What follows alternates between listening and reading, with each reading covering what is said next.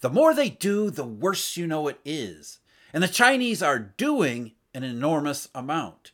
Another top official has been purged, though in his case, he's probably lucky he didn't just disappear like several others recently. Authorities are increasingly desperate to rescue a crashing stock market, a tanking economy, and a banking system that is incredibly fragile. And it's not working, thus the purges. All it really shows is that authorities in Beijing and Xi Jinping himself are really worried about the situation getting out of their control, turning into some maybe disorderly unwind in the property market, the real economy, the banking system that leads to greater consequences. Maybe those consequences spill over beyond China's borders.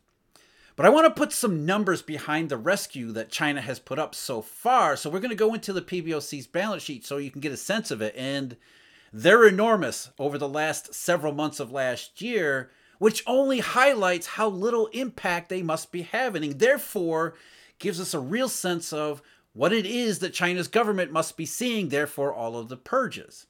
They're doing a lot, but it's producing very little. The problems in China are enormous. Late last night, Bloomberg reported that staffers at China's main securities regulator had been working around the clock for weeks on ways to prop up the nation's tumbling stock market when the bombshell dropped.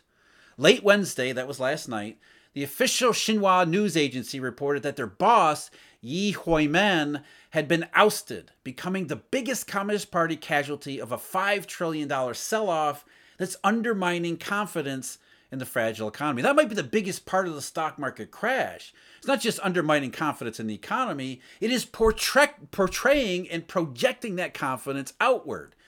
Everything that the government does, not only does it bear little fruit, it shows that in the stock market case, that investors are just not buying it. Of course, why would they buy it? Because it never seems to work. So the more stocks go down, the more we know that the rest of China, the investor community, they're not buying it either. And they're the ones who would love to buy it, which is why we see stock markets behave volatilely. And we'll get to that in just a minute. A couple days before this latest purge, the same regulatory agency released a statement that said, in part, it was going to guide institutional investors to enter the market with greater efforts. In other words, they're going to try to cajole people, if not force people in the institutional investor community to buy stocks to prop up the market, because nothing that they're doing outside of this is having that effect. It continues to get worse and worse and worse, and the situation gets ratcheted down further and further. The pressure gets ratcheted up higher and higher. Now, China is heading into its Golden Week, which means not only will it be closed down for the week, it also means that China as a whole is going into the dark. What I mean by that is macroeconomic statistics. We're not going to get much of that for the next month because due to the calendar constraints of the Golden Week and how it falls sometimes in January, sometimes in February, the Chinese government reports a lot of their major statistics as combined January and February period. So we're not going to get industrial production, retail sales, fixed asset investment for the month of January. We have to wait till March to get January and February combined. That said, we do have some updates for January, consumer and producer prices, which only go to show exactly what we're talking about here. But the main thrust of this video today, as I said, is to give you a sense of what the Chinese have done and how big that rescue has been already, focused as it has been on finance, the banking system. What has the PBOC been doing since the middle of last year, and really going back to the lockdown period way back in August of 2022 and September of 2022? Before getting into those numbers, I'm going to back up a little bit, give you some context. Up until around 2013, the People's Bank of China's balance sheet expanded based on the amount of foreign assets that were coming into China and the amount that the Chinese government were taking up in order to maintain their limited float on the currency. So a lot of foreign dollars through the Eurodollar system ended up in China. The government pulls them out of the system, and a lot of those end up parked on the PBOC's balance sheet. So as all of this foreign currency ends up in the PBOC's hands, it never really needed to do anything to expand its balance sheet, therefore expand either the level of currency outstanding or the level of bank reserves. That was all done externally. And the Chinese just rode that wave of Eurodollarization to its own internal benefits. But as I said, they all started to change in the post-crisis era. There was a little bit of a blip in 2008, then a bigger one in Eurodollar number 2, 2011 and 2012, but 2013 and really 2014 in Eurodollar number 3, which was heavily focused on China and emerging markets, that's when it really started to change. And just, there's no coincidence here either. Just to show you the correlation, as these foreign dollars were heading into China and they were showing up on the PBOC's balance sheet, China's currency, CNY, was rising. Dollars go in, the currency goes up. Their currency goes up. Dollars come out, or fewer dollars go in, the currency goes down. So for the PBOC, that changed their entire mechanical focus. They could no longer depend upon external currency coming in to increase and boost its balance sheet. So every time the Chinese government has encountered weakness in its own economy because of this reversal, this massive post-crisis reversal, deglobalization, the silent depression, Emil's term there, every time that's happened, without that external increase in currency, the PBOC has to turn to what Western central banks do, their own internal programs. Stuff that we would recognize as or almost QE-like, bank reserves, that type of thing. So right around the time that CNY switched and started to fall, that's when you see more and more RMB exclusive internal efforts on the part of the PBOC. And it really ramped up 2015 and 2016. It came back again in 2020, but over the last couple of years, you can see how desperate Beijing is to try to stabilize the financial situation at the very least, hoping that then leads to a more stable economy too. But focusing on a couple items on the PBOC's balance sheet, which is enough to really illustrate what's happening there. The biggest one is what they call claims on other depository corporations, which are nothing more than short-term loans to banks in China, internal banks in China. The biggest one of that is the MLF, or medium-term lending facility. But it's basically what you see here for the claims on other depository corporations. There was a big increase September 2022 to January 2023. So before reopening, during the late lockdown periods when it was really getting bad in China, the PBOC was told, you better start stepping up your efforts. We need some help to make sure the situation doesn't get out of control. So big liquidity effort, quote unquote liquidity effort, getting banks to borrow reserves from the People's Bank of China. And of course, as the Chinese government announced, first of all, its 31-point plan, and then more and more stimulus efforts last summer, we see that here in the Chinese central bank's claims on other depository corporations. That's, again, liquidity provisions to Chinese banks in the system. Huge increase August 2023 to December 2023. And December is the latest statistics we have. It'll be another week or so before the PBOC puts out its January numbers. We also have to keep in mind that usually every December, the PBOC does more of these liquidity programs in anticipation of the Golden Week holiday. There's usually huge demand for liquidity in January and February. But even so, the amount of increase in this particular line item, the provision of liquidity in the Chinese banking system from PBOC, it was up 30% in December 2023 when compared to December 2022 at 18.6 trillion RMB. And it was up 30% in November too. So a massive increase in so-called liquidity provisions from the PBOC at a time when the banking system is increasingly doing the opposite. Again, it doesn't seem to be working. As another net result of all of this, bank reserves in the Chinese system, the entire Chinese RMB system, have increased noticeably too.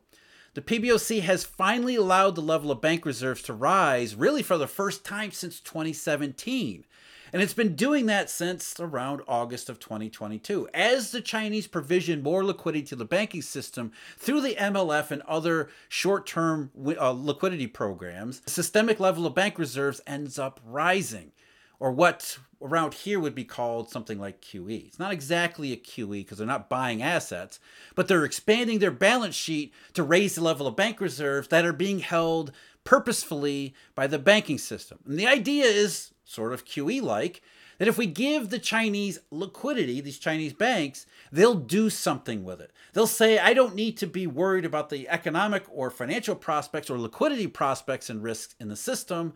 I've got all of these reserves at my fingertips. I've got an active central bank that will give me an outlet for liquidity if I should need some. Therefore, I should be expanding my balance sheet activity. I should be lending in the real economy. I should be buying these government bonds that the government is selling to help stimulate the economy. I should be doing all of these things because the PBOC is giving out the bank reserves and the accommodation for it to happen. Except it's not happening. That's what we keep coming back to over and over again. Despite the huge increase in the PBOC's stepped up efforts to provision liquidity to the banking system, as we've been talking about on this channel ever since last year, Chinese banks aren't doing anything. In fact, they're pulling back from the Chinese economy. They don't want to lend. Leaving the government is basically the only avenue to extend any sort of aid into the real economy or the financial system. The more the PBOC is doing, the less of an impact it seems to be having in the banking system itself. And that really sounds familiar, doesn't it? That sounds just like the problems that we have in the Western systems. So maybe it is just like QE. It has no impact.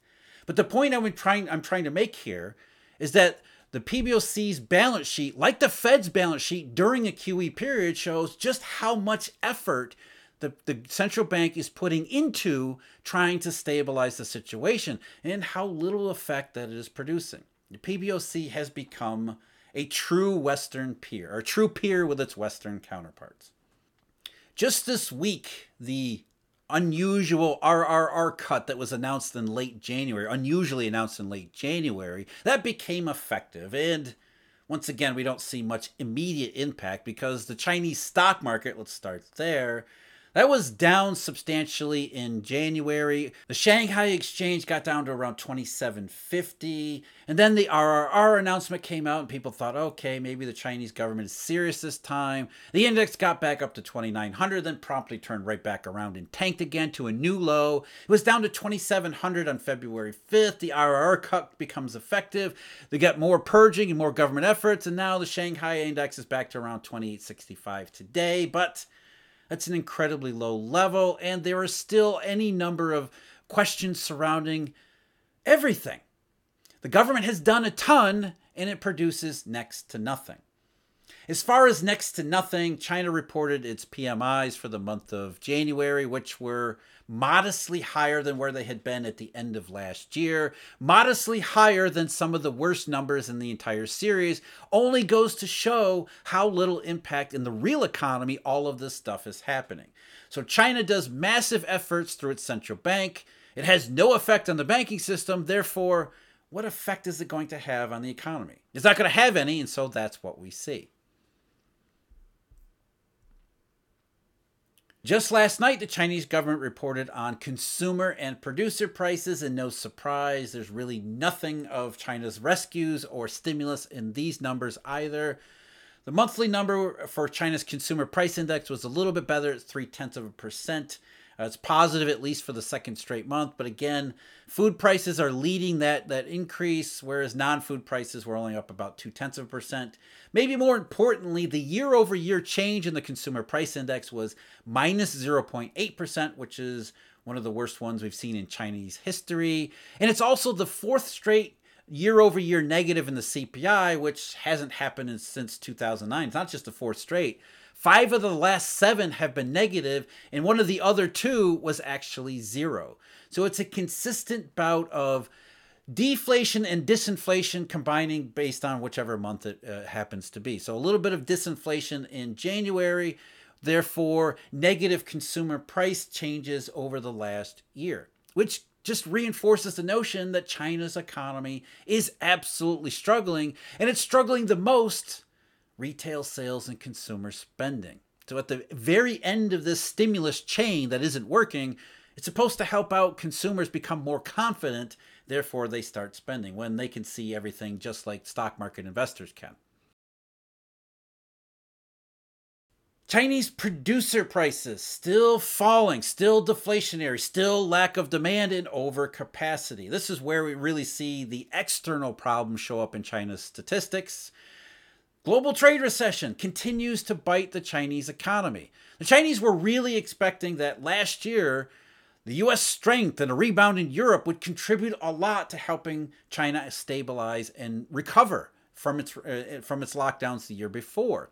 But instead, producer prices, they show just how weak the situation has been and continues to be. Month over month, another 0.2% decline. Factory gate prices, the same thing. Year over year, the Chinese PPI was down 2.5%. It was down 2.7% in December. Factory gate prices, 3.4% negative. So continued deflation in China's producer prices and factory gate prices. That means prices going into the factories as well as prices coming out. Weakness all around. So the continued purging of top-level officials shows Xi Jinping's dissatisfaction, as well as combined with all of these massive efforts from the government, especially the People's Bank of China, they really are increasingly nervous about the situation there. You've got everything to worry about. The economy, you've got the external problem, the trade recession that won't go away. In fact, it looks much worse when you look around the rest of the world, as well as the property bubble. There's a reason why China's banks don't want to lend, because they don't know how this is going to work out either. And increasingly, Chinese banks are worried that it won't work out all that well. So all of these problems together, the more the Chinese feel that they have to do, the worse you know it is from their own internal perspective. And the Chinese, as I said, they are doing a whole lot and have been doing a whole lot over the last 6 months, 7 months, but also really going back to 2022, which only highlights and emphasizes how little success they've had. And because they've had little success, that tells you just how serious the situation has become. Now, what does that actually mean? Well, it certainly raises the chances of China experiencing the hard landing scenario. The biggest issue really is continued declines and deterioration in all of these channels that then leads to continued negative effects all over the rest of the world. China really finds itself between a rock and a hard place. The rock of the Eurodollar system and the global trade recession that continues to add negative pressure to China's economy, and the hard place of a housing bubble that Xi Jinping does not want to let turn out to be Japan 1989. So what do you do if you're China? You do your best to try to keep the situation calm and stable, realizing that these forces might be out of your hands. And that's what we keep seeing here. The more the Chinese do, the worse you know it is, but also the more it proves that it's beyond their control. The real risk is that it spills over beyond just maybe China's economy or China's property sector, maybe China's banks, and becomes more of a global problem than it already has been. I went into a lot more detail on the last round of purges in China in the video you see linked below. As always, I thank you very much for joining me. Huge thank you. Eurodollar University members, Eurodollar University subscribers, some of whom you see next to me. And until next time, take care.